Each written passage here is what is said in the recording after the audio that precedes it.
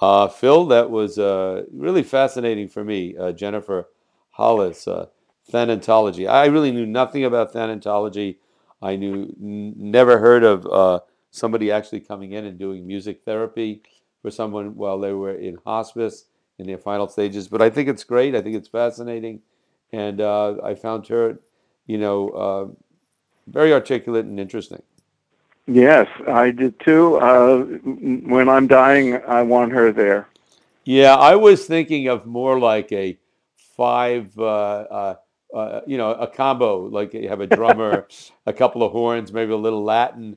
No, I mean we kid about it, but I don't know. I mean, I think it would be very different for different people. Yeah, But in that, I'm sure she provides a tremendous service, easing people, and there's something about. And I think of the harp. You think of sacred music, and you right. brought that up. You said, why the harp, and she said it doesn't have to be the harp, but I can't imagine somebody coming in with a tuba or bongo drums or whatever. Or So I think plugging there's, in, yeah, you'd probably want it acoustic in some yeah, way. piano, violin. There's certain instruments, as beautiful Cello as, would be nice. yeah, horn. Just a little, the volume might be too much, or a muted horn, maybe. Who knows?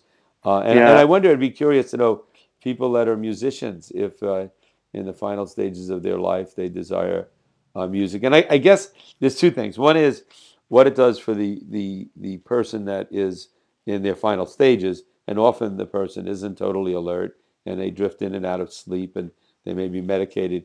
But so much of it is also for the family and friends that yeah, yeah. that are with the person to settle them down. And I would think also after the person passes, it would be very profound. And imagine what it'd be like having that job, dealing with that every day. I guess hospice workers, I mean, they do the same thing. Must have a big Yeah. impact on you.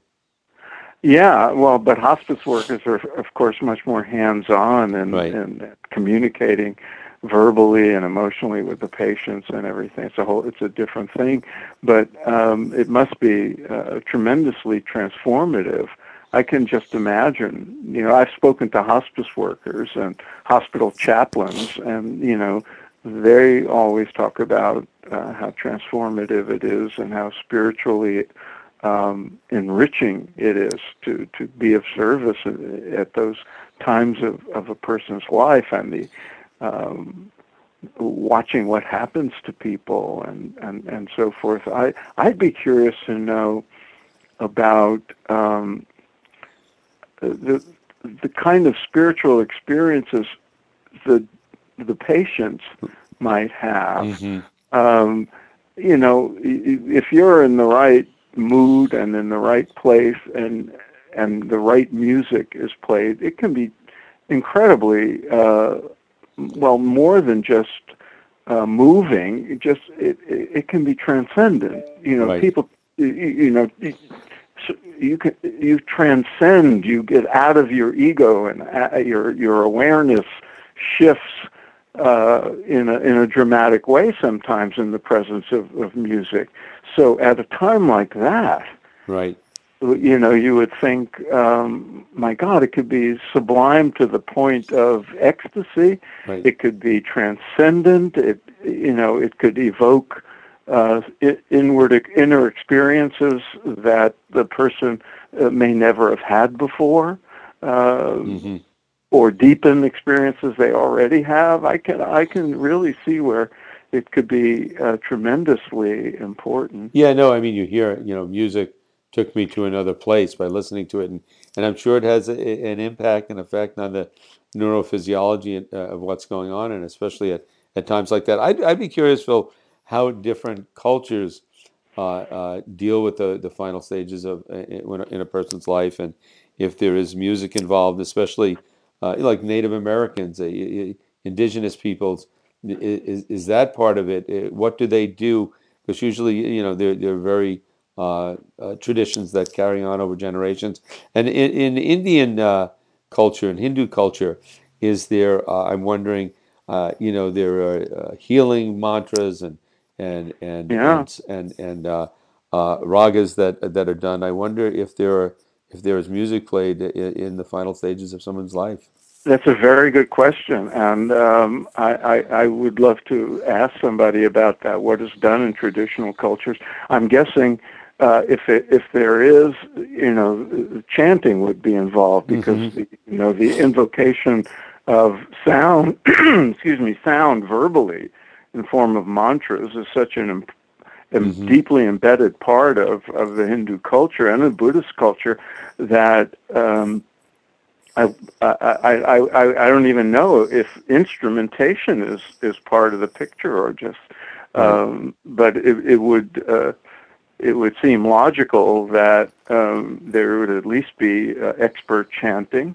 The only time I ever had any experience like it was after someone died and Hmm. chanting was done. Now that's an interesting question we might have asked Jennifer.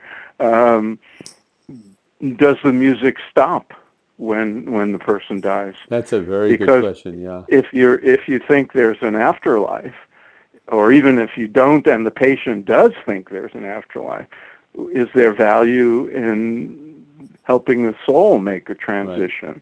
Right. I would think that from what she said, she might have said it would be up to the family how they reacted. Hmm. The other thing is, I'm wondering. We had a Buddhist monk on recently, and it seems like the chanting is involved in every aspect of a monk's life. And I'm wondering when a monk in a monastery who's been there their life, when their life comes to an end, do the I would think they are with other monks, and I would think that there's chanting involved. I don't know. I know in Christian tradition, in Catholicism, they come and give last rites, but I don't know of any singing or anything that's involved. But Well, maybe you it is should in the suggest tradition. it to the Pope. Yeah, he's opened everything new now, so who knows? I mean, when Yeah, you think of some of the incredibly beautiful Gregorian chants, right. and that's what should be done. Right, right. Yeah, no, it's and she also mentioned that music is available in CD form or electronically online, and I'm wondering if specific music has been made. I'm gonna let's research it because I mean I know there's specific ragas and all that are done for healing and and maybe those are the ragas that are being played in Yeah, Hindu tradition. I Uh, I to don't know, to or maybe it's not ragas. Maybe it's Mhm. other kinds of chanting. I have no. It's a good question. We'll get somebody on the show Yeah. who might be able to address Some some of that. disc jockey that has an AM station somewhere. So they specialize in. You have to kid about it. I mean, but it's something that everybody deals with, uh, Yeah, and and uh, and whatever brings comfort and eases the pain, and also and it also reminds us how what a deep impact a music has, a sound has on spirituality and one's uh, growth in spirituality and really creating a deeply spiritual environment.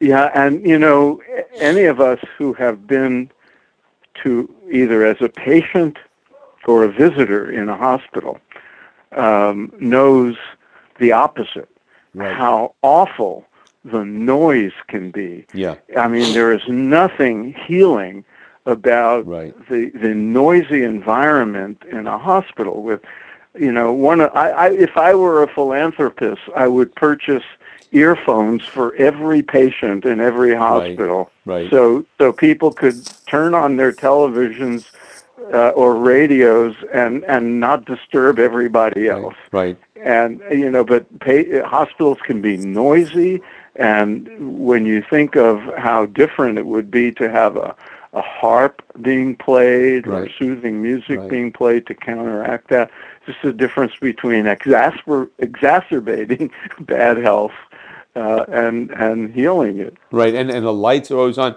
I remember years ago when my daughter was young, I would take my daughter and a bunch of her friends who were like all playing the piano or some instrument, and we go to around Christmas time, go over to the senior, in residence facility and play them some music. And the thought I had at the time is if they just had some live plants here and maybe some lovely music and some the vibe was just so institutional and music would have a huge impact. Just playing some classical or some gentle music all the time, I would think it would elevate people's moods.